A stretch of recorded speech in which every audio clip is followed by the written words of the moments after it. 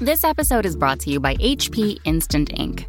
No one is reading your mind, but HP Instant Ink knows when your printer is running low and sends new cartridges before you run out. So you never have to think about ink. For details, visit hp.com/instant ink Spotify. Conditions apply. Let's rip it. Frontline Gaming presents 40K Stat Center with your host, Val Heffelfinger and the Falcon. LVO, more like LV. Whoa. We break down our first-hand foray into forging a narrative at the Las Vegas Open. And then we canvass the caverns of Canberra to bring you the best from CanCon, the second best event that happened that week. They played Warhammer in the 5th round. They played Warhammer in the 6th round. At Beachhead Brawl, they never surrendered. And then we enter the seats where the elite meet to treat in the City of Wheat for the Wheat City Open. Finally, we top it off somewhere in there when we'll mention your little tournament that could. This is 40K Stats Center.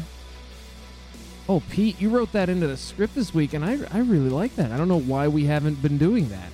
I just assume it was because we figured our listeners knew who we were, but I've begun to think we're wrong. No, much like www.dickpills.com, you can't say it enough. You want to get it at least 3 times in there. It's very true. Yeah, this is 40K Stats Center. Aloha and welcome to episode 29-ish of the best competitive 40K podcast in the world. We've finally broken out of the general malaise that comes when old men spend too much time carrying cameras and counting Thunderfire cannons to bring you all the coverage from our beautiful World of War.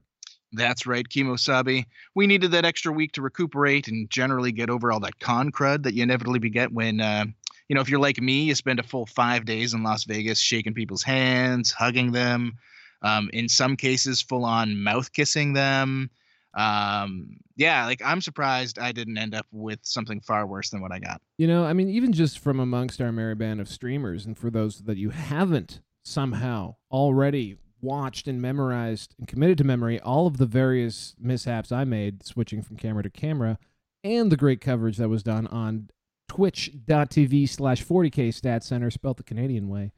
It was a fantastic little run. It was great to do. And like any, high school musical or, maybe regional sports team championship, I really felt like really, really tight with you guys. I kind of wish we had yearbooks that we could have written like "Have a great summer" in at the end. Aww.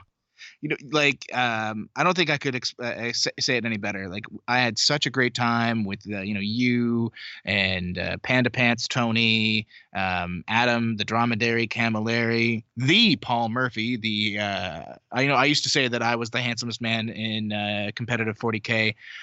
Paul is definitely the handsomest in casually competitive 40K for sure. I mean, that guy really rocks a suit pretty hard. I was quite impressed. Like, the best dressed by far of all of us. He's one of those. He's like a Magic Eye a poster. Horribly dating myself to the mid-90s. But if you kind of go cross-eyed and let your eyes unfocus, he's actually quite handsome. Yeah. And I mean, the fact that he left us with a quart of whiskey at the end of it all because he just forgot he had it. Yes. Also a great thing to have. Really though, I just loved it. I loved everything we did. I thought we mostly nailed it. We stuck the landing. We had a pretty rough opening. A couple times I forgot there was more than one mute button on the camera I was carrying, God, yeah. which led to some pretty interesting moments. And I flew drones for like 10 minutes at a time with just like the mic on the drone, just drowning everybody out. So, whatever. It happened. Yeah, in retrospect, we were terrible, for just very brief periods. I don't think I did a single transition on day 1 or 2 without screwing it up horribly. So it's fine. But it's fine. I think it was still, groundbreaking for what we were trying to do. And that's the way I'm going to frame it forever. Yeah. And we did the best coverage of the LVO that's ever been done. Certainly yes, ever. 100%. Yeah. And will ever be done. Will ever? I don't know. Ever. I want to do it again. Oh, shit. Okay. I don't know about you. I know there's stuff coming up in your life, but we're doing it again. Well, all right. And also you guys are pretty much planning to cover every major event happening between now and forever. So I'm glad to see the enthusiasm is overwhelming. if Adam Camilleri has his way, he's going to just live the ITC circuit, I think, and just commentate across all of it. It is unfortunate. And talk about Warhammer. I mean, if we could get paid more than nothing to do this. I mean, more than nothing. That's a dream. That is the dream. I mean, we are talking a lot about BAO. That looks like it is probably going to happen with at least, 80% of the team. So yeah, I'm pretty excited about that. I'm going to be in San Francisco either way. Hopefully I'll be able to do the thing I love to do while I'm there. Yeah, which is linger around Warhammer tournaments and talk about people doing stuff. And I think it's actually a perfect match for your skill set. So let's maybe segue seamlessly, because I mean, we are talking about something that happened a month ago already. Is that possible? No, like 3 weeks. No, 3 weeks, guys. 3 weeks, guys. Come on. Holy. It's not that long. And I mean, we did have quite the delicious, although we did 2 episodes, a little break in December. So we haven't been recording all that frequently. And also, it's been a little while since the LVO actually happened. But there's something that I think has gone a little overlooked during all of the LVO discourse. And I'm going to hit you with a little bump. Crack open those spreadsheets, nerds. Because it's time to put the stats in Stats Center. Courtesy of 40kstats.com. That's your website, Pete. That's me. Before I was interrupted by Keith, I wanted to sort of prompt you on a topic, which is, we had this overwhelmingly powerful list here, the Broviathan, if you will, and it went something like, I don't know, was it 37-4 or some nonsense? Yeah, it had like an 87% win rate. Yeah, it did okay. It was pretty good, and that's all right. So what I wanted to return to was actually sort of some metrics that we looked at a little bit last year, but we hadn't really touched this year yet, and that is actually, how good are the good players that showed up at LVO? So did you do any crunching of numbers around, the top 100 ITC players and how they performed relative to regular schmoes like you and I? Yeah, sure. So last year I got asked by, I believe it was Mr. Steve Pamprine, if I had any data on how like the top 100, 150 or so ITC players had performed at the LVO. And you had made a similar request, so I'd kind of already calculated all that data. Last year, that top 100, they had I believe it was a 78% win rate against the rest of the masses at LVO. So a lot of people thought that was pretty significant. I did the same this year. Of the top 100 ITC players that went into the LVO, there were 78. And they ended up having a 76.56% win rate. When I include their matches against each other, when I remove that weighting, because those are always going to be 50-50, it was an 86, almost flat 86% win rate against the rest of the masses, quote unquote, at LVO. So pros v Joes, top 100, I'm sorry, was that 86% win rate? Yeah, they beat everybody real bad. So that's the top 100. So that's not just the Broviathan. I mean, that's a lot of Marines in there. Do we have anything on perhaps what the top 100 actually fielded? What did their meta look like? Sure, yeah. Of the top 78, sure. They were whatever. The big 33 of them ran Space Marines, so over 40% brought Marines. Then you had 9 people bring Craft World Eldar. 8 brought Chaos Space Marines. There were 6 Orcs, 4 AdMech, 3 Tau, and then 1 or 2 of basically everything else, other than like a couple of the really bottom performers that you just don't expect to see people bringing right now: Space Wolves, Dark Angels, etc. Basically, folks trying to get those coveted Best in Faction plaques, I suppose. Yeah, exactly. So there's a lot of these top 78 or top 100 players that are really faction focused, and so they may think they're very good players. They go to a lot of events, but they're really they're aiming for best Necrons or best Blood Angels or whatever at the event versus aiming for taking it all or whatnot. So you see there was one of them playing Necrons. I believe that was Antonio Cedeno going in. Yep. And he ended up going 4-2. Got passed by Eula Sanders for best Necrons. There was like one Drukhari player a couple thousand Suns players, things like that. And these guys, yeah, they're all vying really more for best in faction, I think, at this point. A couple of them, like Chaos Space Marines, Eldar, you can tell they're there to win it. Yeah. Because Craft World and CSM did have lists that I think people thought going in had a chance if all the right criteria were met. But it's very clear, and it's always been this way, that, the top players will steer towards lists that are going to win them at all. Yeah. And so that's why, you're going to see, 40-45% of the meta be Marines in this case, where Marines are just, they're well above everybody else. Sure. So and that's also your best chance to win. Not wildly out of whack.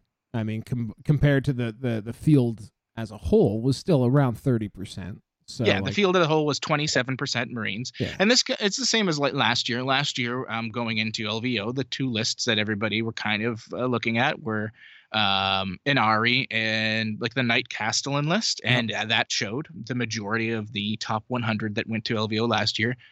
They ran either the Castellan list or the Inari list. And same thing, like they definitely made up, their proportion was higher than the rest of the like events proportion of those particular lists or factions. Cool. All right. So a lot of people, essentially the reason why I wanted to have this talk is, those keyboard warriors out there, the big fish in the little ponds, or even just people who maybe are just pissed off that there's a really dominant list like the Broviathan or the Castellan list before it, and et cetera, might be saying that there's no such thing as player skill when you have a list that dirty. And I think the point here is that with a win rate of like 87% against the rest of the field, I think it's clear that the ITC top 100 perhaps have a little bit of a skill advantage versus people like you and I. For sure. I mean, it even shows in other metrics. If you look at like the average game scores for these guys, like the average player scored at a 24 VP4, 24 against at LVO. The average top 100 player was 29-21. So and that's like with their losses included, they outscored their opponents by 8 points on average. Wow. Marine players almost by 11. Now, that all being said, I mean, obviously there's a lot of skill to be had. I myself have always been a big fan of net listing because I don't have the list building skill, I don't have the tabletop skill, and I just want to bring something that can maybe win me a few games. Love that double Storm Surge, triple Riptide back in 7th. So what I want to ask you next here is the people who are in the, these guys are just net listing power gamers, do they have a point? Has that shown up in the numbers at all that, people who switch to, say, Space Marines or Iron Hands maybe do get a little bit of a lift to their performance? Sure. Yeah. There's a fellow that I talk to pretty frequently over on Discord who took my stats and kind of did some number crunching on my behalf. One of the things he looked at, this would have been about a month ago now, a few weeks before LVO, was he grabbed all of the records I had of players that had played different fractions prior to the Iron Hands release, and then compared it to compared those self-same players to themselves after switching to Iron Hands. Okay. There was about 99 people that I had in my file that pre October had run something else, Eldar, whatever, and then switched to Iron Hands. So he took those 99, he broke it down into quartiles just to see how their win rates worked out. So the fourth quartiles are the best players that switched over. They went from a 77.3% win rate to a 76.5%. And that kind of jives with what you're normally going to see with, top end players, your Nick Nanavadis, your Nick Roses. There's a ceiling that you're eventually going to hit where, you're just not going to get better than that percentage point. And that's 75 to 80% is generally where you're going to see it, right? Because that's an average of one loss per event. Right. So your fourth quartile, definitely, not much of a change. Yeah. But that meant that they were staying on par given the meta change. Third quartile players, so that's that next 25. They went from an average win rate of about 63 to 68. So definitely saw a major improvement. Yeah. The crazy stuff is when you look at like the bottom performers. So your second quartile players went from about an average win rate of about a 52. So these guys are, your median players. Generally, your 3 and 2s, your 3 and 3s. Your lunch pail and hard hat GT goers just going in, getting games in. Yeah, they're not bad players. They're not 0-5ing everywhere, but they went from a 52% to a 68% win rate on average. Wow. Okay. And then finally, your bottom quartile switchers. These guys, they had an average win rate of 31%. So the bottom 24, 25 guys, 31% win rate. God bless. God bless them. They're doing their best. They bumped up to a 61. No. That's amazing. So they went to like a 3-2 record, basically? Or like even so 4-1? They went to a consistent, 3-2 when they were, mostly a 1-4. When you compare that to just like regular quartiles for factions as a whole, and by the way, like this isn't how Iron Hands play out when you look at them as like an entire faction. Like if you look at new players that come in with Iron Hands, like the bottom quartile for Iron Hands is still it's about a 40%, which is extremely high when you compare it to anybody else. It's about a 39. But that's your normal bottom quartile if you don't account for, people that have experience playing this game. Yeah. But if you look at, say, the bottom quartile for Eldar players, it's like a 26, 27%, and they're essentially like the quote unquote second best faction in the game right now. Your bottom quartile for Chaos Space Marine players is like a 23% win rate. So having a group of guys, essentially 100 of them come in at a 61 is absolutely absurd. It does show like the kind of power that Iron Hands brought in to the game. Yeah. I don't know what else there's really to say on that. I think that was a brilliant data set to just dive through. I'm really glad we did it. I think if there's a thesis point to this show, is that good players work hard to be good, and you can get good apparently you can get better by net listing a little bit, maybe switching to Iron Hands. Just playing what's legitimately good. Right? Play what's hot. It definitely helps. It definitely helps, but also let's that top quartile. They stayed top quartile, and I think a lot of that, and maybe they juiced their performance by a percentage point or two, but they didn't drop necessarily, right? Or they also by made like half the switch. A point. I think that's another big thing too, is they made the switch, right? So like a top player is going to go to what works, going to make that right strategic decision, right? So I don't know. Yep. No, and that's just kind of I think how it is in competitive play. I do see sometimes people get there's a weird sense of betrayal from some people, because they love Tau, and then they see Richard Siegler jump to Iron Hands, and it's like he stabbed them in the back over doing it. Yeah. People, I saw comments like people I'm really disappointed that he switched to win the LVO, and it's like, well, I hope there's some like really awesome freaky deaky like anime Tau artwork that comes out of that betrayal. Maybe like just getting super edgy, like just something weird from the depths of the internet involving Richard Siegler. I'd love to see it. Anyway, that's some bad juju you're putting out there, Val. But yeah, anyway, I just think it's very strange that people get that way, because these guys are in it to win it, and if that's your goal, sometimes you need to make that switch until the game kind of resettles back to something a little better. Siegler's already said he's looking at switching either to Grey Knights or back to Tau in the near future, depending on how their new like Psychic Awakening stuff plays out. So we'll have to see. Yeah. All right. Well, I guess it's time that we got on with the show. Yeah, let's do it. Tournament news is made possible by BestCoastPairings.com. Download the BCP TO app to organize events for just about any tabletop game system. Download the player app to easily find and participate in events from around the world. Subscribe to BCP for as little as $5 a month to support the team and unlock additional features. Available for iOS and Android. BestCoastPairings.com. Competitive events easier. Welcome to CanCon, the Australian culmination of the ITC season. Positioned as the grand finale for the Australian 40K circuit and officially dubbed the Australian Championship this year, which is why you probably all had trouble finding it in Best Coast Pairings. CanCon has a history of being a pretty devastating gauntlet of an event. Unlike other majors that may cut to a top 8 after 2 days of play, CanCon says no. It goes for a full 8 rounds of 40K for everyone involved. This year, 182 of the sweatiest, what do they call that kind of t-shirt that has no sleeves? A singlet? Singlet wearing players banded together for the Grand Bash, and every name from the competitive Australian meta was in attendance, outside of the handful that made their way over to Las Vegas instead. We talked in the LVO pre-show about Matt Morrisoli, who was flying over as he won the ITC for Australia last year. He did go 5-1, although he did take a pretty brutal arse kicking to Steve Pamprine in, I believe, round 4 of the event.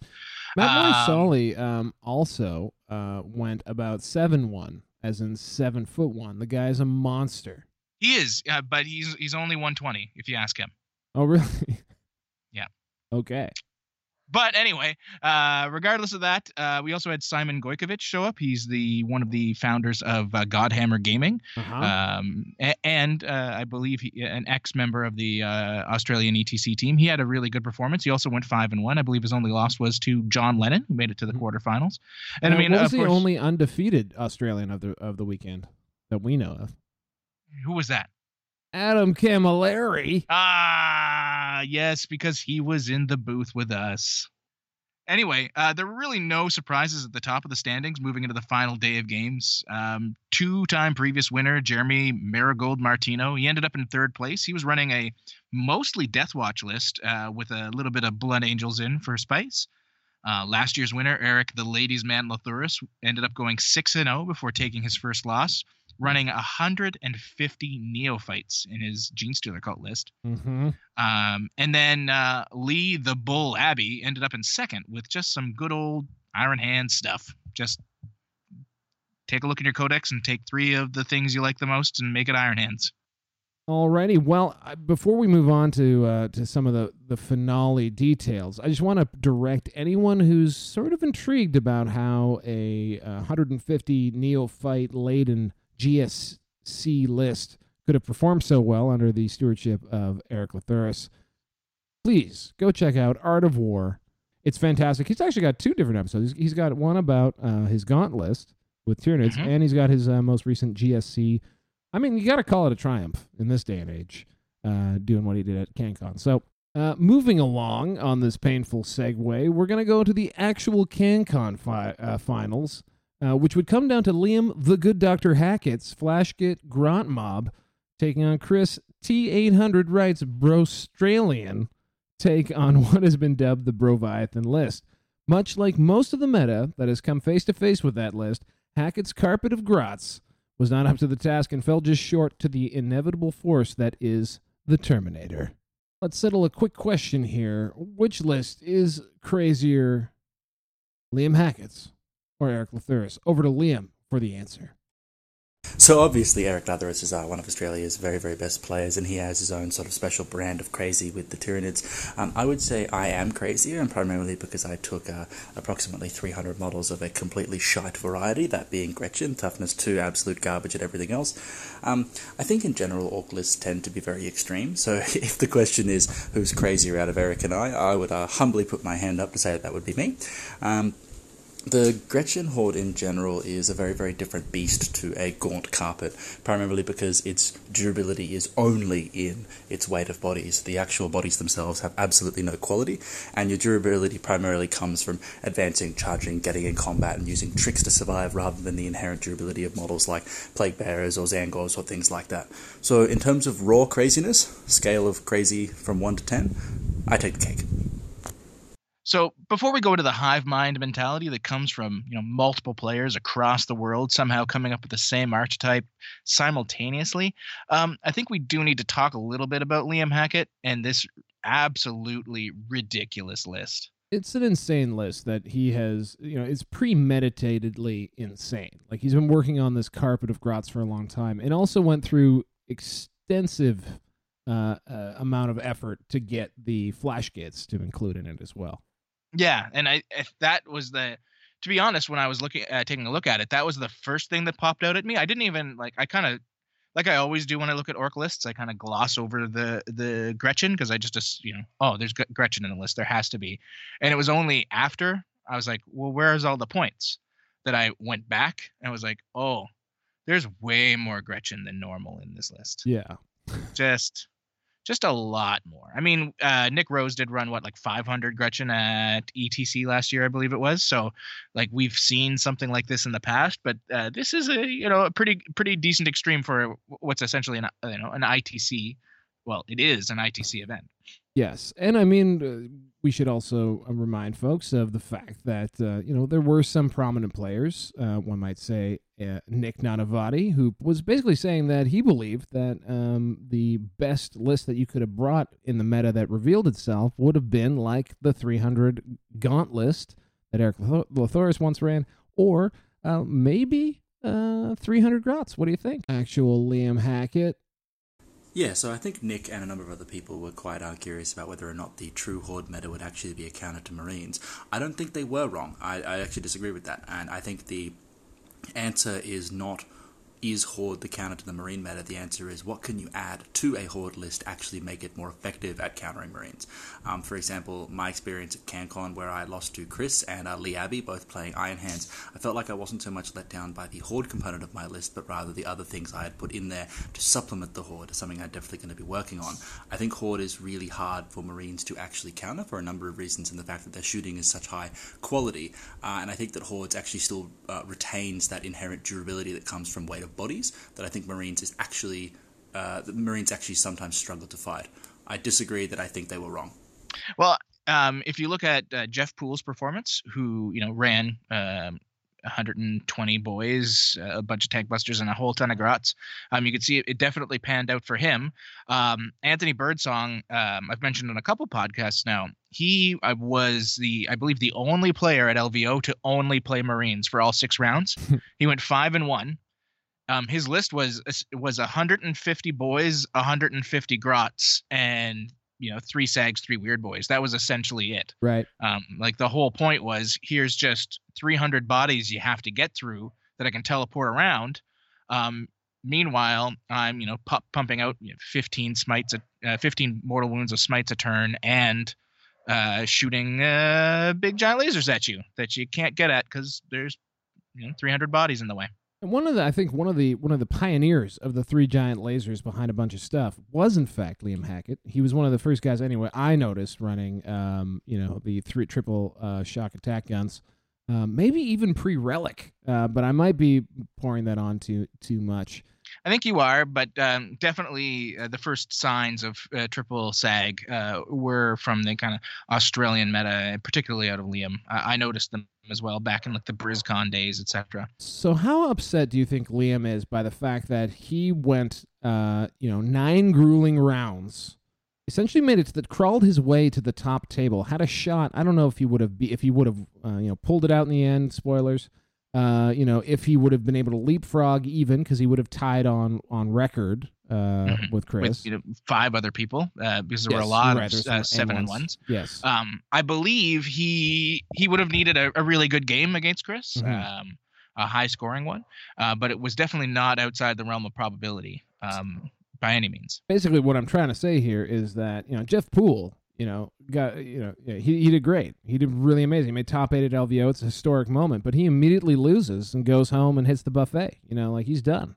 Meanwhile, Liam Hackett is in Australia in the summertime, sweating his balls off, I'm sure, and loses on top table. And does anyone care? This happened like 3 weeks ago. No one cares about the Australian meta, least of all Pablo.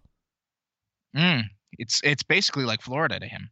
It's essentially Florida. It is the droopy balls to the Florida meta. I think that's exactly what it is.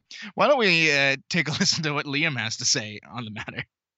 I was not mad at all with Jeff Poole's performance. In fact, I was actually one of the people who, while I was at CanCon, I was checking the results and rooting for him every step of the way. I think that Orcs are really struggling at the moment in the meta, particularly a list like Jeff's, actually. I think should be applauded for doing as well as it did. Clearly has a good pilot behind it. I don't think that Jeff's success is anything short of extraordinary, and I think he should be applauded for it. As far as whether or not I'm upset about toiling in anonymity with my fungus farm down here, not at all. I think working on some powerful things in quiet is a merit to itself. I look forward to be blunt, I hope to surprise some people in August of 2020 with some Gretchen-related lists, one might say. But look, We'll find out. All right, well, that was a little bit surprising. I thought maybe Liam was slightly more hard done by, but surely he's going to be quite salty about the state of the orc meta and where that book has been left by the vile Space Marine meta that we have been crushed underneath. I will always go out of my way to try and pioneer some orc stuff. I think to be perfectly frank, the bland nature of a lot of orc players' lists is really disappointing. I mean, our codex has so much awesomeness in it. I really think that it should be played in a lot of a more diverse ways. I think it can be competitive in the current meta. I think it should be competitive in the current meta, and I look forward to trying to prove that. I really enjoy talking, I guess, with anyone who wants to have a chat about competitive list design, because there's more books than just orcs that really should be a bit more diverse. And I think it's up to the players to really try and make that happen on a competitive level. Val, if you ever want to talk shit, talk productively, talk horribly, talk about Adam Camilleri, please hit me up. I'm happy to tell you all the juicy stuff. Well, for some reason, Liam hasn't really taken the bait on any of the topics I've been trying to bring him out with, and he seems to be positive and constructive, and maybe, if anything, he'll take me up on calling Australia the droopy balls of the Florida meta, which is harsh, granted, but I mean, it's the only way we get content. So let's see, is Liam really all that upset about the credit that Australia gets out there in the 40K community? As a real closing remark, I just wanted to say that, look, I think that over time the world competitive 40K scene is growing and becoming more diverse, and I'm really enjoying it, but probably at a higher rate, the Australian scene is really becoming an incredibly competitive environment, and to be frank, anyone who thinks differently needs to reevaluate those choices. I really hope that the Australian team this year at the World Team Championships can tear some shit up, to be perfectly honest, and prove that statement to the rest of the world. And I look forward to speaking to you again, Val. Have a good night, everyone. Bye-bye. The shot heard round the world. If you think differently about Australia having some competitive players, then you might have to reevaluate your choices. Falcon, I need to sit down after that smack talk. But now I think we should really move on to the actual event winner, and the latest addition, actually, to Team Australia 2020, Chris Wright. Chris this year, he had a really amazing 2019 season. He won multiple events, and not just with a singular faction. Chris is well known for basically hopping factions very quickly and performing well with all of them. He won events this year with Eldar, Craftworld, and Drukhari, with Deathwatch. I believe he had a couple really good performances with Mono Guard and with Space Marines. He always seems to be on the cutting edge of the current meta, and it's not something you frequently see out of Australia. A lot of the guys there, just due to the custom models and other factors, kind of tend to stick to the same thing, event to event. But Chris is one of the few that he doesn't care. He swings for the fences every time. Now, the interesting thing about Chris's list this year is how similar it is to the Broviathan list that took the LVO by storm with just a handful of modifications. Now, keep in mind that these are two events happening on the same weekend with list cutoffs at roughly the same time. Am I right about the list cutoff, Pete? Yeah, you're 100% correct.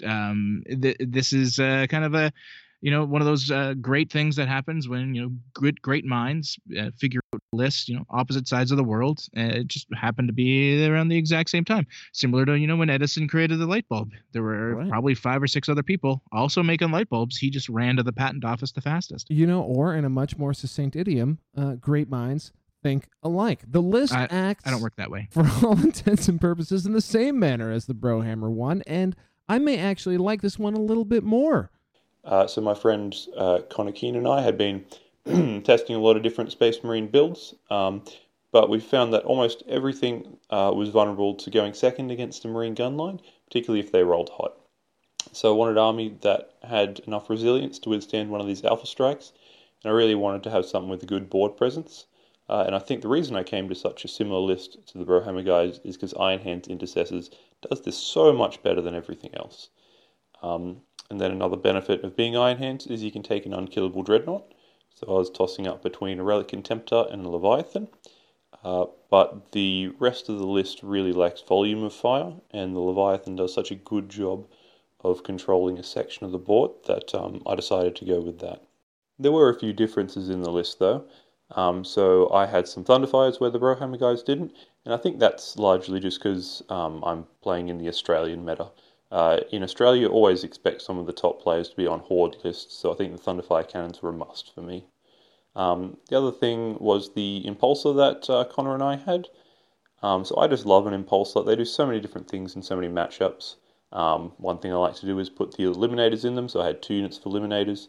It really makes it hard for your opponent to avoid them because they get essentially a 20-inch move, which means they're either hiding like right behind a ruin or I can reach them.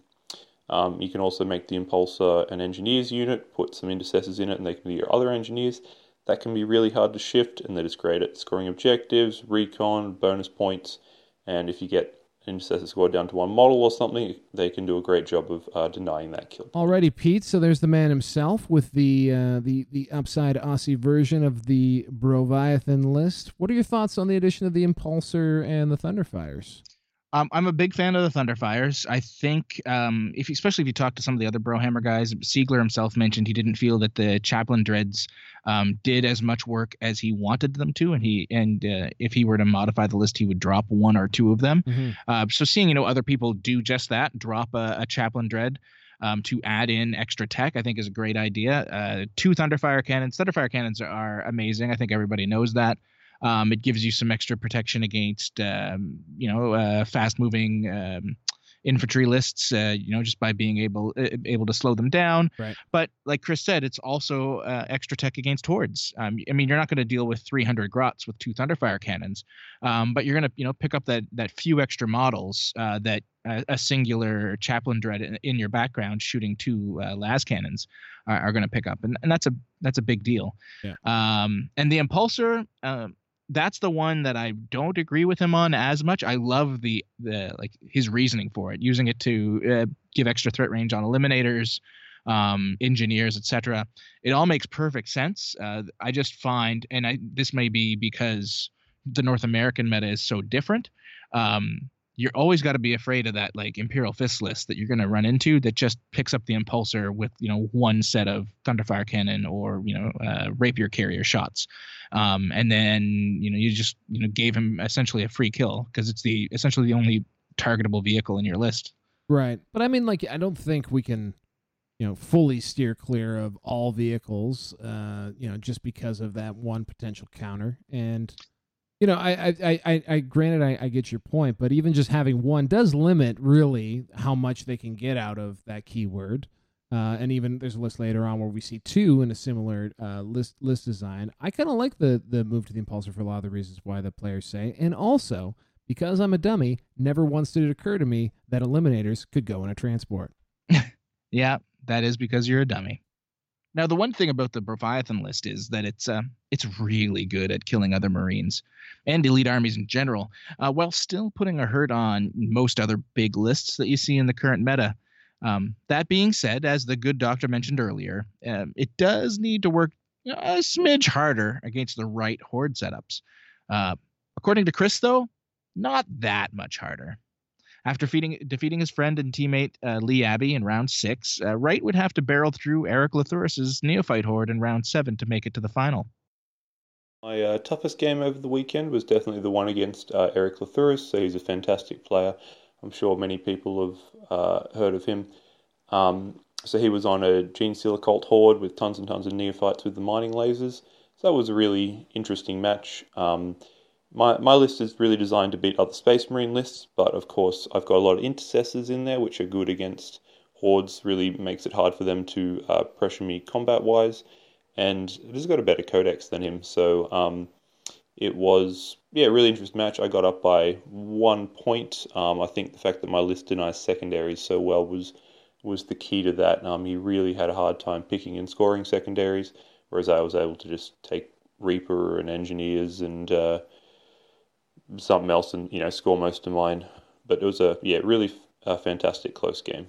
In general, I think the idea of using Hordes to counter Space Marines it's got some merit, but I think most Space Marine lists, even though they're not designed to beat Hordes, have some tools in there. So my list had lots of intercessors. Other lists that don't have lots of bodies tend to have some pretty high rate of fire weapons. Like you might have some repulsors, which get just a billion guns on there. The planes have lots of shots. So I think, yeah, there's some merit to the idea, but in general, Space Marine lists are going to have incidentally some things which deal with hordes, and that's going to make it really tough for them. And that kind of showed over the weekend. So the really good horde players, Eric Lathuris and Liam Hackett, did quite well. But they still had a tough tournament. That just about wraps up our coverage of CanCon, the culmination of the Australian 40K ITC season. And although we, as Australians might say, took the piss a little bit and probably didn't use the C word nearly as much as they would have liked, I think it goes without saying that the Australian meta's got a lot of really interesting things going on, and much like how they've evolved a lot of independent species that are kind of like animals that we have, except a little bit weird and messed up, and a combination of lizards and mammals and marsupials and things. Wolves and spiders. Exactly. Look, I'm rambling a little bit, but the point is that Australia matters in the meta, and it's filled with a lot of good blokes, and, you know, they pay a lot more for models than we do, and let's cut them some slack. And, you know, this Chris guy who just won CanCon, he's a super nice guy. We're going to let him have the last word. Is that cool with you, Falcon? It's always cool with me. Even 2 weeks later, I still can't believe that I managed to make my way through all 8 rounds of CanCon undefeated. Yeah, so excited to have won such a big tournament. And that put me in first place for Australia ITC for the 2019 season, which wins me a ticket to the LVO next year. So I'll see a lot of you guys there. Very excited for that. And I'd like to say a big thanks to my friend and testing partner, Connor Keane, who really helped me with the list. Josh McMillan gave me some great advice with some of the ways I could use the Impulsor, and lots of people supported me on my way. My parents were always really, really fantastic, so thanks for that. Tournament news. Hey everybody, I'm Paul Murphy from Forge the Narrative, and you're listening to 40K Stat Center. As they say, while the cats are away, the mice will play. Such was the case this last weekend when all the boys and girls that had their invitations lost to the Belgian Team Championships made their way to Bournemouth for the annual Beachhead Brawl event. Another shocking 6-round event in the European scene. Bravo, bravo. Beachhead was the first real major to come out after the LVO, and the first to include the new rules for Grey Knights, Thousand Sons, and Dark Angels. Wow. And what rules those are. I mean, Dark Angels are hot, aren't they, Pete? Yeah, I mean, they got good Talon Masters. They're good. First question. Did you write the additional rules for Dark Angels in Psychic Awakening? True or false, you are the Ricio's version of Dark Angels? I mean, I'll neither confirm nor deny that I had anything to do with one of the more mediocre Psychic Awakening releases for a particular faction. That's fair enough. Well, there are many other less mediocre releases in that, most of them contained in the Grey Knight section, and that sigh of relief you heard from around the world was the oxygen going back into the lungs of Grey Knights players far and wide after the boot of underpoweredness was removed from their chests that has been in place basically since 7th edition. So it's fantastic. There's maybe a competitive build, possibly, and we're going to hear about it a little bit later. Yeah, for sure. No, Grey Knights definitely got quite the boost. Thousand Sons saw probably way more rules than I think most Thousand Sons players thought they would see. You know, essentially getting their own list of sub factions, stratagems, warlord traits, etc. And I mean, Dark Angels, they got Talon Masters to be good again. They already were great. Mm-hmm. And a couple little tricks, but I don't think they're going to see the exact same impact that our Grey Knight and Thousand Sons players will see in the meta. Yeah. Now, this year, at the Bournemouth Beachhead Brawl, there would be 2 undefeated tables going into the last round, as Vic the Vindicator VJ's Brexithiathan. Brexithiathan? I don't know. I wanted to make a Brexit joke. It's real hard, though. I feel bad. It's pretty good. Anyway, as I was saying, Vic's list would browbeat Malik Amin the Dream Rubio's Imperial Fists and Lawrence the Spider Baker's Grey Knights would banish Greg Champagne Room Chamberlain's Possess Bomb. Both would end up undefeated, giving perennial favorite Vic the win on tiebreakers and battle points and the current top spot in the ITC 3 minutes into the season. So we sat with Vic to talk about what it takes to pick up a known quantity like the Broviathan list and make it your own. Over to you, Vic. Hey guys, Vic here. Happy to be on the show again, and I'm just going to be talking about my time at the Beachhead Brawl this past weekend. It was a very, very well-run event. I really had a very great time. It was only slightly marred by the fact that I disappointed a lot of my friends and family by bringing a very filthy Iron Hands list. Essentially, I took the LVO winning list and made a few small modifications to it. And Val's just asked me if I could run through my justification for why I made a few of those changes, so here we go. Essentially, the main change I made to the list was dropping one of the Chaplain Venerable Dreadnoughts and a few of the Intercessors in order to run a couple of Impulses. I did a little bit of testing with the list before I went into the tournament, and I found that the Impulses just added a little bit of extra flavor to the list. They let you hide the Eliminators on turn 1, which extends a little bit of their threat range because they can disembark after the Impulsors moved, so you can get some nice angles for direct shots if that's the way you want to play the game. Now, I never actually did that, but the threat of it was enough to cause people to deploy a little bit differently. The other thing that you could do is also play a little bit more cagey and actually hide a bit more, because you have a very long reach to get objectives if you're going second for the hold more in ITC missions. And thirdly, it's a really brilliant screen against Raven Guard and Blood Angels, and I knew there were a few very good players who were bringing those two armies. In terms of strategies to how to actually counter this list, seeing as it's probably going to pop up all over the place for the next month or so, I would say that you've got two approaches. One is to capitalize on your opponent's mistakes, kind of like what we've just spoken about. And the other one is probably to, especially if you have an aggressive army, let's say a Chaos Possessed Bomb, Eldar with Seer Council or multiple Shining Spears unit, is to be very aggressive and really hit hard with everything at once and try and take apart the list. And leave him with a very small number of assets from a very early point of the game. When you have a list that can also assert some kind of board control, it can be very hard for the Iron Hands list to catch up on points in that case. Otherwise, it's always going to be a tough one, and you just got to grind it out and hope you can get something out of that game. All right, Pete, so now we've gotten two distinct scenarios. We've got the Broviathan list or the Australian list, whatever you want to call it, both evolving in separate continents based on some pretty core list concepts that are, the same or similar. Now you've got Vic, who's bringing in his own flavor to it, basically, improving on its design in his view and making it work for himself. How far do you think this list go? Is the Leviathan the new Castellan? I don't know if it's the new Castellan. I think I like to liken it to, and what I assume it'll end up being is very similar to after BAO, not last year, but the year before, when Don Huson won with his Renegade Knight Blight Lord Terminator combo. Right. That was a list that saw a lot of replay. Mainly because it was a relatively, I'm not going to say simple because I don't want to insult Don.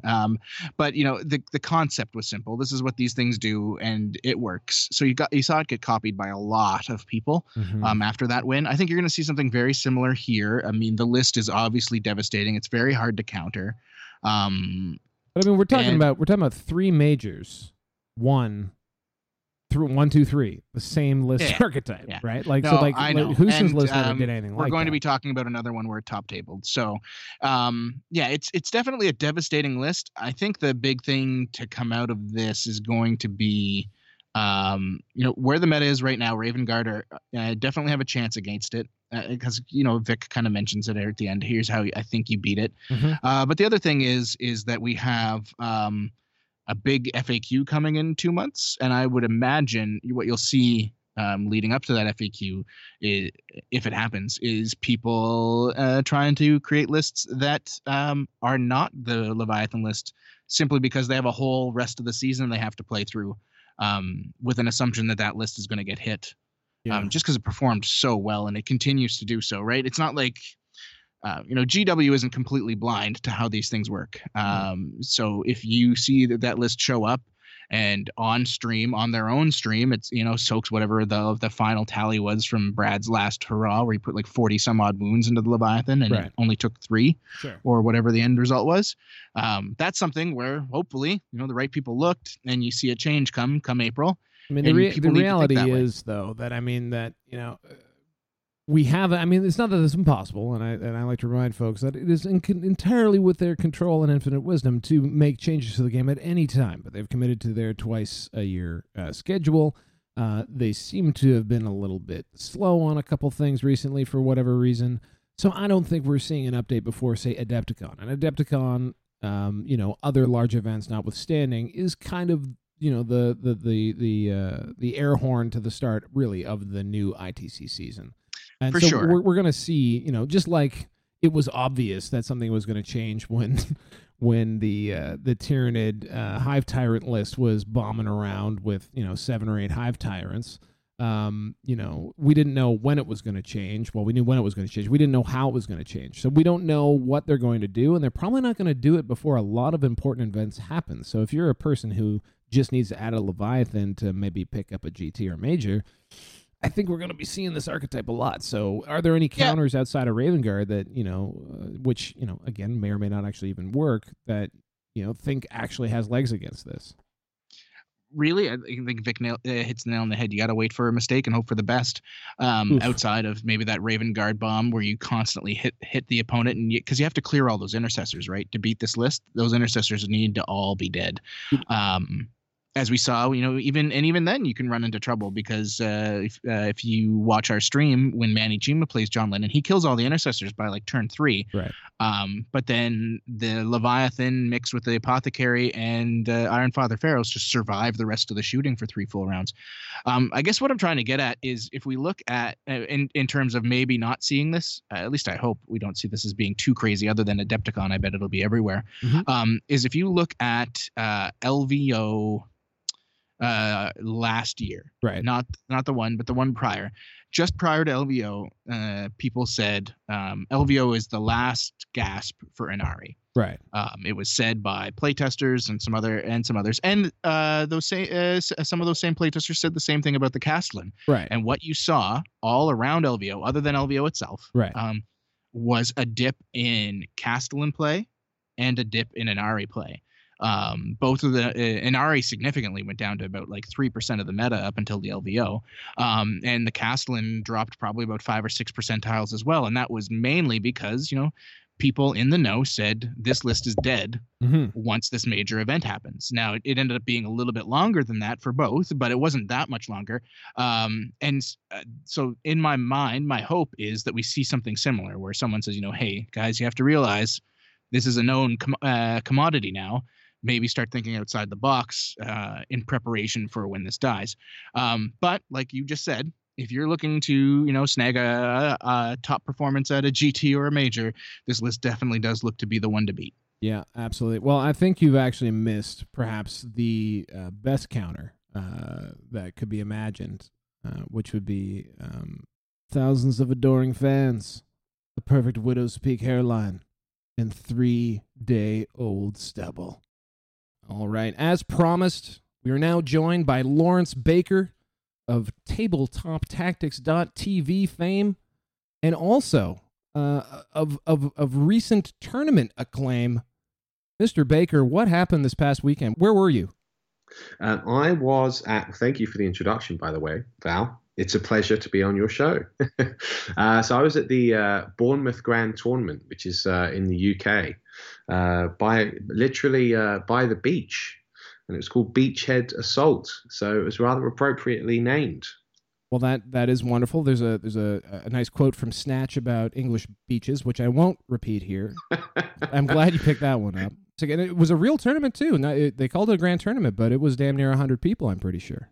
Yeah. So I think 101 turned up on the Saturday and about 96 finished or something in that region. So 6 rounds, fast and furious, 4 games on the Saturday and 2 games on the Sunday. So yeah, pretty much as big as you can get in terms of an ITC major by UK standards, bar of course, the London Grand Tournament. I think it must be certainly the biggest that we've had this year so far. Now, 6 rounds in the United Kingdom. I mean, were they handing out like orange slices so that people didn't get lightheaded? Were there stretcher bearers around? There was lots of tea, of course, being shared around. Some scones, your classic stereotypical English things to get us through the day. I have to admit, after the 4th game on the Saturday, I was wrecked.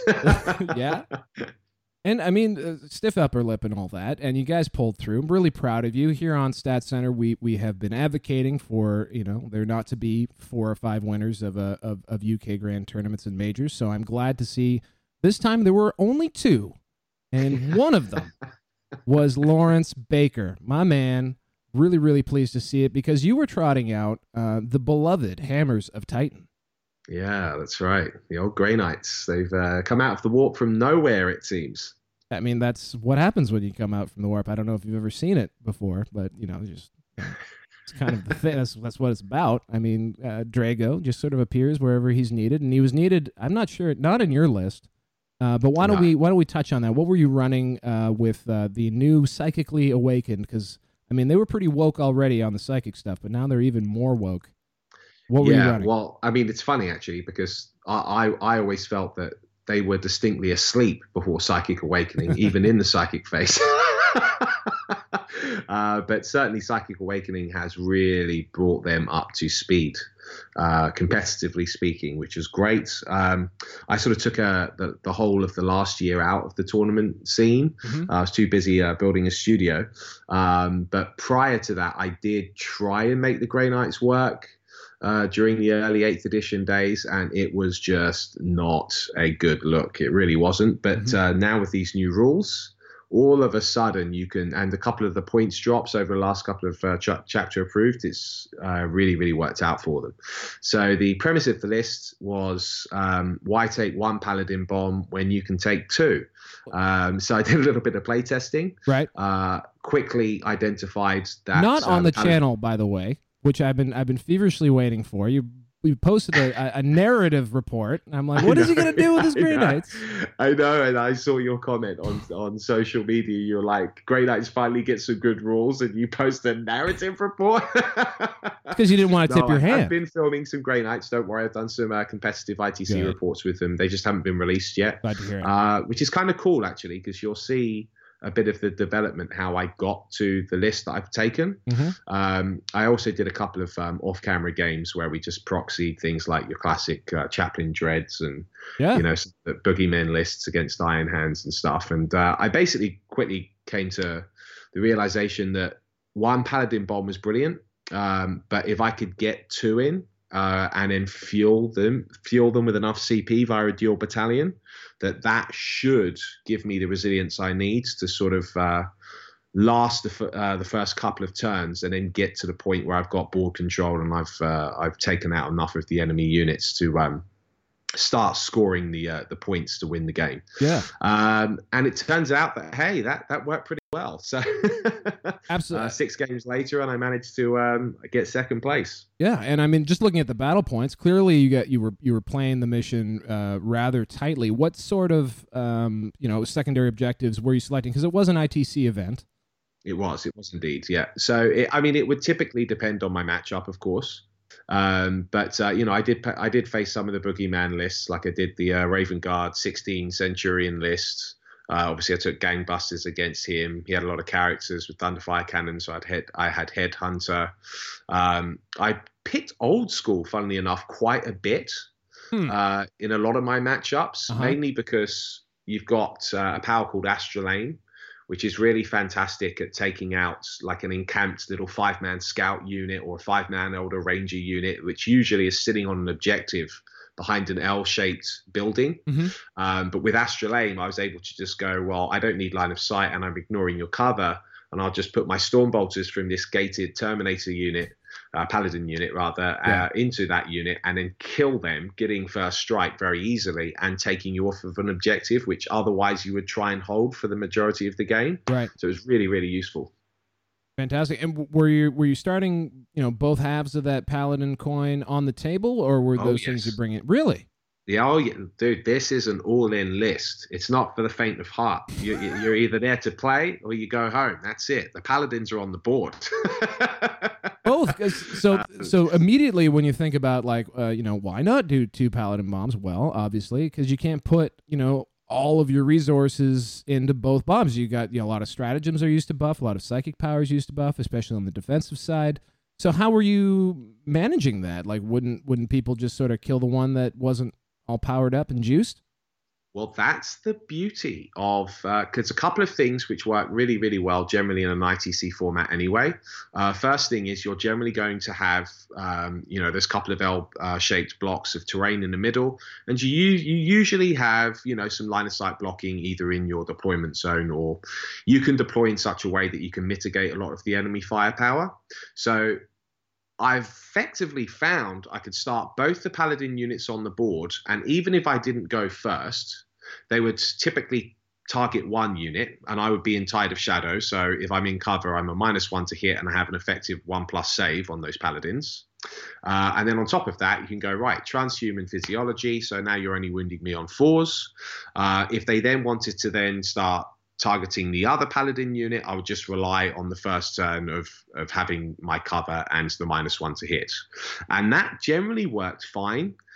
If you instead go first, what you do is you cast Armored Resilience on one, so it's a -1 to wound them. Yep. And then you cast Sanctuary on the other unit, and then you fling the -1 to wound unit up into the person's grill.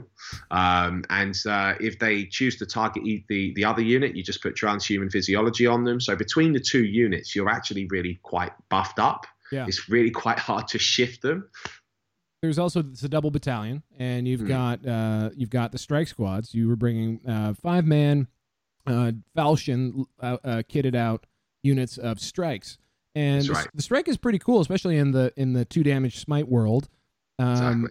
Because it's pretty damage dealy in the psychic phase. They've got a bunch of storm bolters, which is great, and they can also fight in combat. So I mean, they're kind of a triple threat. What were they doing for you throughout the games, aside from filling out those battalions? Well, I mean, this really will help sort of fill out the tactics of how the list works. Another thing I sort of discovered in playtesting is that Strike Marines are actually pretty good value for their points with the new Tide rules, but they're obviously very vulnerable. They're just a 1-wound Space Marine, right? And when you're playing in a meta where there are a lot of ignore line of sight weapons like Thunderfire cannons and whirlwinds, you can't afford to have those guys start on the board. There are some matchups where you can, obviously. Like I played a Possessed Bomb in the 6th game, and he didn't have that much firepower, so I was able to just start the strikes on the board. But generally, you need to have enough units on the board and points to ensure that all 6 units of Strike Marines can start in reserve. Yeah. So what I did is I fueled my 2 Paladin bombs. You need a lot of characters to get all of the powers you need to fuel them. So I took a Chaplain, a Librarian, a Brother Captain for the double range smites. I took Grandmaster Voldus because he's like a Librarian and a Grandmaster all rolled into one, so lots of extra powers. And then I took an Apothecary to help keep the Paladins alive. And when you start all of those units on the board, that actually gives you enough room to put the 6 units of strikes in reserve, and then keep them protected. So you can clear the enemy screens first and then bring the strikes in to take out the artillery in turn 2.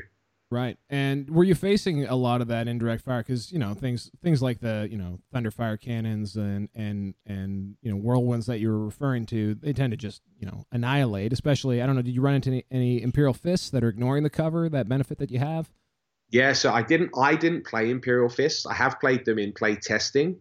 The cover is a funny one because generally speaking, even if they are ignoring the cover, starting with a base 2-up save is really quite good. Mm-hmm. And then I'm also able, if they do have the 2 damage whirlwinds, I'm able to actually put a strat on the Paladins for a -1 damage, which is really neat. And when you're talking 3 wound terminators, effectively, it actually takes them a lot of firepower to start chewing through my unit. Yeah, it's inefficient, right? Because you're not every 2 wound scars, so you're losing a bit of damage effectiveness. So that feels good. Yeah, absolutely. So it does feel good. So yeah, I did face a fair bit of indirect fire, even when I did an Elder matchup at the GT as well, and he had 3 Night Spinners, and I was absolutely able to just negate their effectiveness. They just couldn't chew through the Paladins fast enough. And so, yeah, the double Paladin bomb was really, really resilient, actually. I was really impressed with it. So true or false, you're coming into the final round, you're 5-0, you're feeling pretty cool.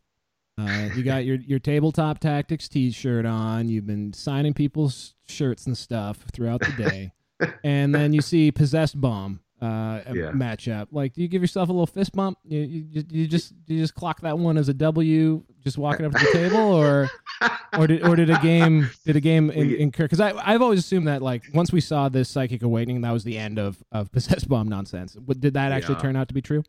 That did turn out to be true. I mean, the guy that was piloting the Possessed Bomb, long time Chaos player, Greg, he's a great player. He knew his army very well, but I mean, he said as well immediately, he's like, this is a terrible matchup for me. And honestly, that was just fluke of all of the last matchups to have game 6, in that sort of final. And he's got a Possessed Bomb with 3 Plague Burst Crawlers and 1,000 Suns Supreme Command. Yeah. And I'm like, it's a gift to me, like I'm doing 4 damage smites for fun here. So, yeah, it was a rough matchup for him. Because they got a lot of demon keyword, but no actual demons. So they don't have, he didn't have access to the weird anti-Grey Knight stratagem and stuff. Yeah, well, I just bring a unit back, exactly. So he had none of the benefits and I had all of them. So, it was very unfortunate. So outside of that, so you had a bit of a layup in the last round. What actually gave you a run for your money, or was it all just tap dancing and laughs and high fiving, or were there a couple grinders? Definitely not. Definitely not. I think I wouldn't say that the Grey Knights are like Iron Hands good at the moment, but I was able to claw victories. Like the Raven Guards matchup was obviously really tough, and that was a real tight game. It was like a 23-21 victory. So real tight, just a couple of points in it. And I think honestly, if I hadn't gone first, he might have had that. Hard to say, but either way, it could have been a bad day for me. So I think with the Grey Knights, I haven't found that I'm able to score big victories. Like your big 36, 42 point wins. Yeah. But you're able to get those consistent 25, 26 point wins over your opponent and outlast them.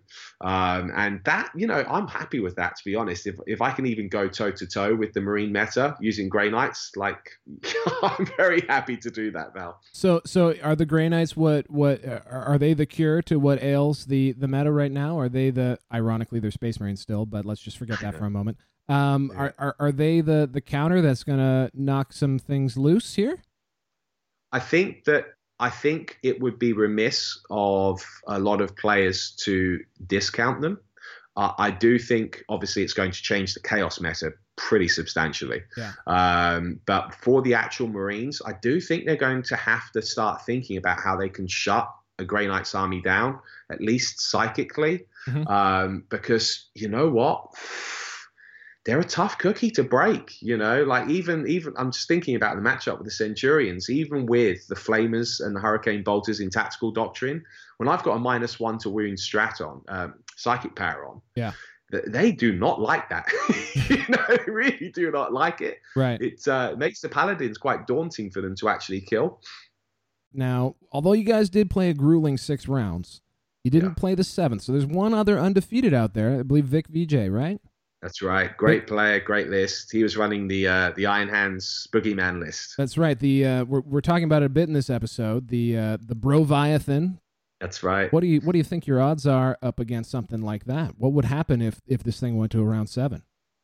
You know what? I would have loved to have played that game. I would really have liked first turn in that matchup, to be honest with you. Yep. Obviously depends on terrain and so forth. I don't think I could take that list very comfortably. Do I think that I could win it? Yeah, it's possible. I mean, it's They're such a weird one because I negate a lot of the resilience with my mortal wound output. So if I can clear that screen early enough and get to that juicy Leviathan friends, he's in a bit of trouble. Yeah. But the question is, can I get through that screen quickly enough?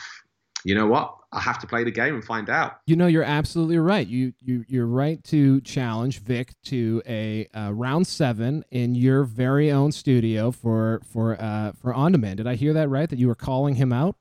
You absolutely heard that correct. And look, I was speaking to Vic, and he's a great guy. I'd love to have him on the channel. So we will have a death match. And then we'll play 40K afterwards. That's right. What we try to do on this show is show that competitive players can be charming and well-rounded individuals. Yes. But also, you know, there are games. There's an actual game that can be played there, and it can be entertaining. And I'm sure you guys would have a stonker of a match. Yeah, I think it would be great. Yeah, I think it would be really, really fun, actually. Regardless of anything, I think it's a great achievement, a stunning result for how far back Grey Knights were even a month ago.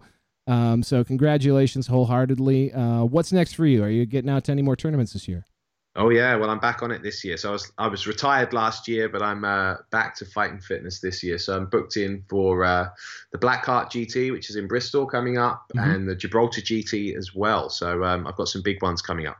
Yeah, the Gibraltar GT, that's going to be actually a lot of fun because they're running a full-on GT. It's not just their invitational.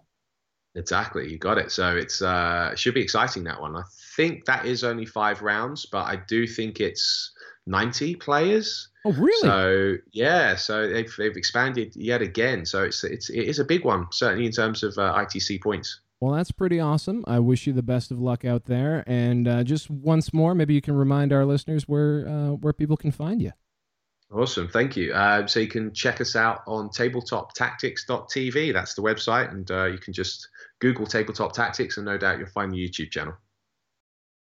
Lawrence and his merry band of 40K players are always cranking out content on there, and Dungeons and Dragons. That's right. We do everything. For narrative reports and competitive reports and all kinds of fun stuff. That's it. I'm a big fan of this show. That's it. So thank you very much for taking the time to be with us today, and I look forward to hopefully the Titans not getting too good, because I want you to keep playing, not having to switch off if it becomes the flavor of the week here. No, I'm sticking with him this year, even if everyone bandwagons. I'm sticking with him. All right, we got you on the record, so I'm glad to hear the Hammers of Titan will be spotted at a tournament near you, as long as you live in the UK. All right, man. Thanks a lot for your time. Thanks, buddy.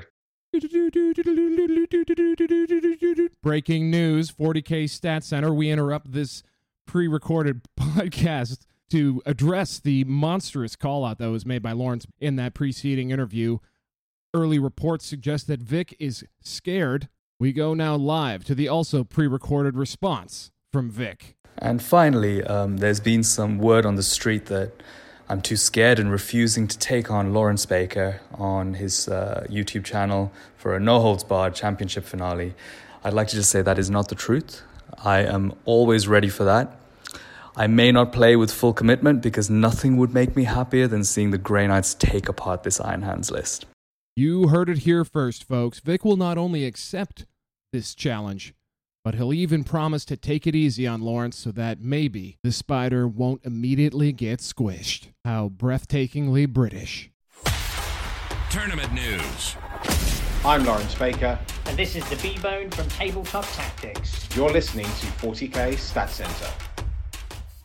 Our final event today is the Wheat City Open, run in the deepest recesses of Brandon, Manitoba, Canada. Whoa. The perfect location for a fun night being chased by a crazed madman through fields of golden grain. Wheat City was a 61-player, 6-round ITC extravaganza in the heart of hip territory. And I just want to point out that the deepest crevice of Brandon, Manitoba is maybe like 1.5 foot deep. Like, it's actually not that dark. Like, Brandon... No, it's essentially like perfectly level, just like that Rick and Morty episode. Perfectly level, just like us as well, because we're on the level here with a bit of a quick hit recap of the Wheat City Open. 61 players, though, in Brandon, Manitoba. I don't know where they're getting all of these people. I think it's mostly from like the Dakotas area and a little bit of the prairies. It's surprising how many guys they have out there. These guys, they run, I think, 3 majors a year, I want to say, Yeah. in that Brandon area. And they always pull in like the good numbers. I'll have to say it's always like 58, 61. I mean, last year they were the first major that happened after the LVO, this exact major, the Wheat City. And it was won with Thousand Suns. It made me go on a little bit of a trip for a couple of weeks about Scarab Occult Terminators, because they'd just gotten a buff to their shooting. Yeah, and Ryan with Mandrick had bolter won drill, with it. basically, yeah. Yeah, essentially. So, and Ryan Mandrick had run it and won with them. Thought it might become a thing, but then we got a bunch of new releases, as we always do, that made them absolutely useless again. And now here we are again. And it went a little bit differently. Yeah, Ryan Mandrick's still involved in the tail of the tape, though. And as a very brief hint, he loses. Yep. Because an American showed up. From the Dakotas, no less. Yeah, Kyle Thompson, the Warhog himself from Goonhammer, managed to take the win in this event. He came and stole our prized tournament trophy, as it were, from those poor baby seal Canadian hands. Yeah, it prompted a lot of his fellow Goonhammer writers to question his motivation. So I got some comments from Kyle just about that craven shift that he made over to Iron Hands. First off, it was a major. And no, I'm the guy who does power move army tray placements and makes sure to fill up my opponent's water bottle first so it's slightly warmer than mine. Okay, a little bit of insight now. I'm starting to understand. It sounds like North Dakotans very similar to Canadians. I mean, that's some underhanded dirty tricks for a Manitoban. So fitting right in, Mr. Thompson. Yeah, he definitely did that. Now, the big thing here is that Kyle, at least for this event, has switched over to Iron Hands, and it does seem to be something that he's looking to do in the future. Last year, Kyle did run mostly AdMech for the majority of his tournaments. He did dip into Dark Angels a few times and guard Dark Angel mix once and again, but AdMech was kind of his loyal mainstay. Val, did you happen to ask him why the sudden traitorous turn? Well, I guess we're about to find out. I own a very large Space Marine army, and I've accumulated since 5th edition, and love to put them on the table now that when they're remotely good.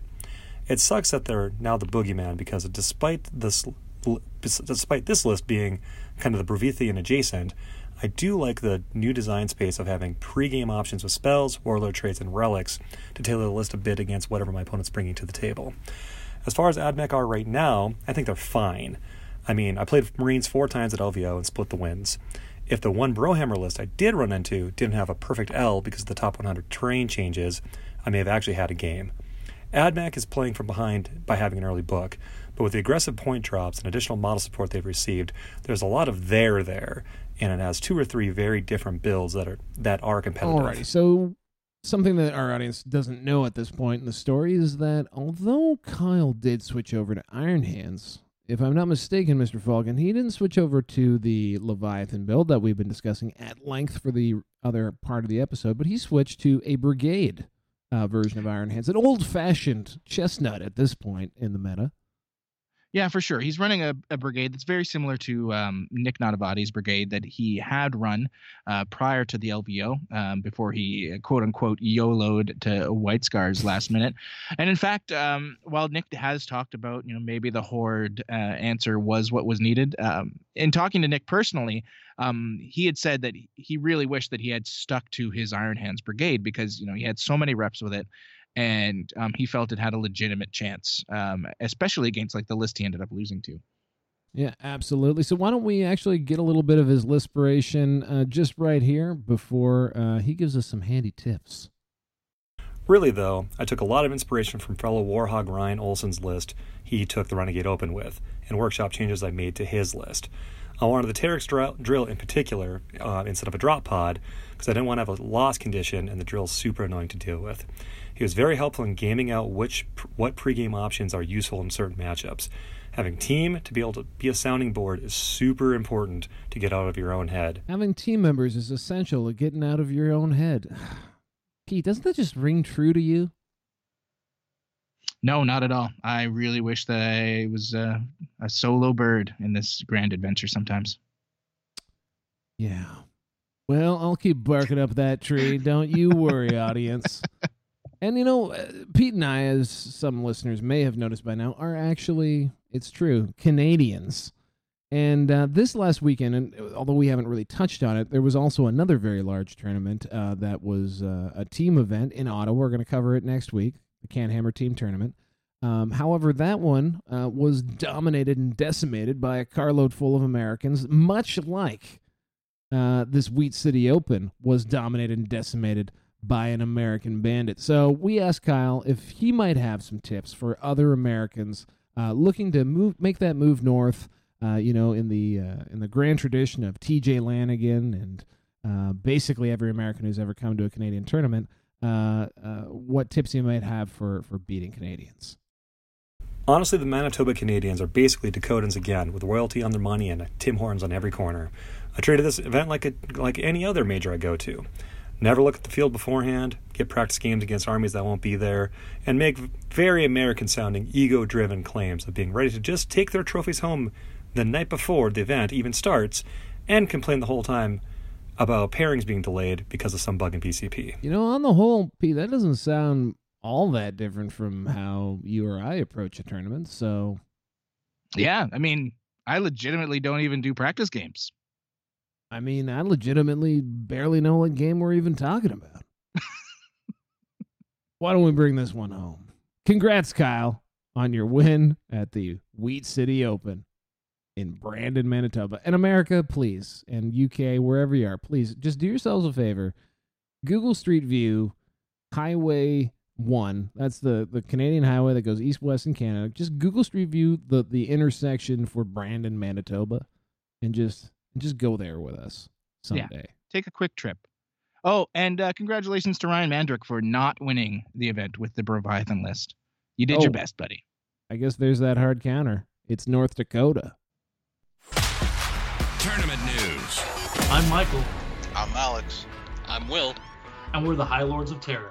And you're listening to 40K Stats Center. Alrighty, our very patient listening audience, it's time we bring this one home with a few quick hitters, because yes, we have been off the air for quite an extended period of time, and there's been other stuff going on outside the LVO, and some exciting things going on out there, including a GT in South Africa. That's right, the Cape Legacy GT happened back on January 25th in glorious South Africa, and was won by Saki Basson, running Renegade Knights and a side of CSM. Now, the TO did reach out with some clips and some cool stories from the event, and we just didn't have as much time this week to cram it in. We're definitely going to get around to them, hopefully next week. Yeah, because a big thing for us guys is to hit up these kind of out of the way tournaments that we just love to hear about from parts of the world that we don't get to talk about very often. Mm-hmm. Back to the quick hits. Last week, Lee Caselli parried all of those who happened to oppose him and took down the Cross Swords GT with some classic Night Spinner and Crimson Hunter Eldar. David Hodgetts took Gravdev spam to the next level when his Iron Hands beat off his opponents at Over the Top in New Zealand. And Ben Rubenstein cleaned house at Captain Con with a brigade full of Iron Hands good stuff. All right, let's hit one last bump and wrap this puppy up. Tournament news. Hey guys, this is John Lennon, Daniel Smith, and Jimmy Prescott with Florida Man 40K and Team Brohammer, and you're listening to 40K Stats Center. Well, Pete, I think that does it for our show. As always, hit that like button, subscribe, leave comments and reviews, tell your neighbors and your coworkers about how handsome and funny we are. And don't forget to listen to our compatriots on the Frontline Gaming Network. This week, Pablo Scari, Salty John, and Steve Pampreen covered potential changes to the ITC for the 2020 season over on Chapter Tactics. Reese will be doing some zany things on Signals from the Frontline. And The Art of War posted their episode a day late when Nick Nonavati got stuck in Canada and John Damaris forgot he even ran a podcast at all. Luckily, this week, as mentioned, they talked with Eric Lathuris about just how his dirty neophyte list actually played out at CanCon. You'd think that they wouldn't screw things up. They could just pay people with all that Patreon money that they're getting with that paywall. Oh yeah, the paywall. We should look into that. I've been thinking about putting you behind a paywall. Oh, thanks. Well, you're welcome. Not the reaction I was expecting, but that's fine. I'm glad that you're open to capitalist opportunities, and that's fantastic. And I think we've done enough end of show banter, and we can roll those credits. Do you have anything left to say for yourself? Bye-bye. This has been 40K Stat Center, a presentation of the Frontline Gaming Podcast Network. Like what we do? Subscribe to and rate us on YouTube and wherever podcasts can be found. Join the conversation. Follow 40K Stat Center on Facebook. You can also support the show directly by joining the Chapter Tactics Patreon and competitive 40K in general via the ITC Patreon or by grabbing a subscription to BCP.